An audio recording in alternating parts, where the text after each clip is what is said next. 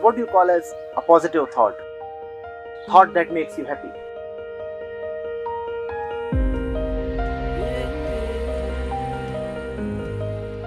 A thought about your well-being. A thought that you would be alright or better off. A thought of hope.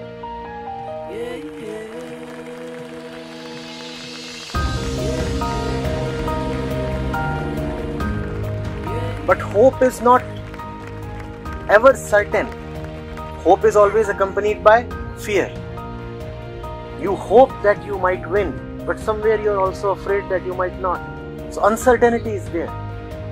When you are being positive, then you are looking at one side of the coin, but deep within you know that the other side also exists and is just waiting to show up. A little flip and everything would change, right?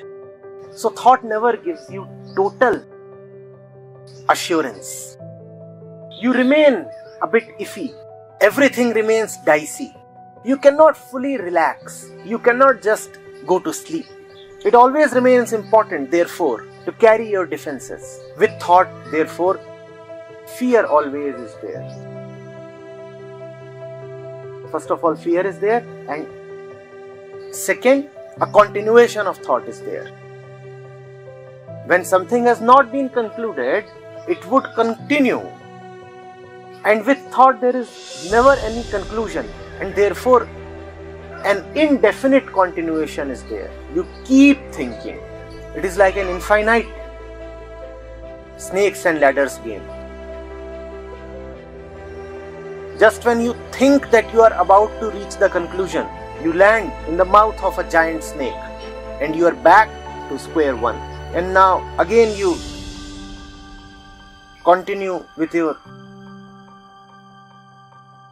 long, arduous journey and back again to the same old point, and then again a resumption, and then again despair. But all this helps you to while away life. Thought serves a great purpose. It eats away your time. Otherwise, time will become such a burden. Thinking, continuously thinking. You comfortably let days, months, years, decades slip away. And then you are so thankful that death arrives. Otherwise, living 80 years and that too in awareness would have been such a pain. You'll have had to go through the rigors of right action. Thought facilitates an avoidance of right action. Thought is helpful. Someone comes to you and demands, now is the time to climb up the hill. Are you ready with your trekking gear?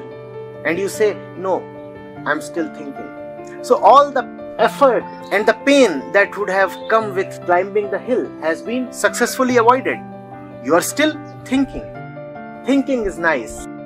Scaling the heights is arduous. Have you ever asked yourself, if positive thought is really positive, why are there ever any negative thoughts after a positive thought?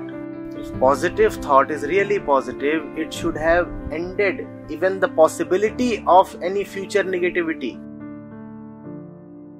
But that possibility remains, and vice versa.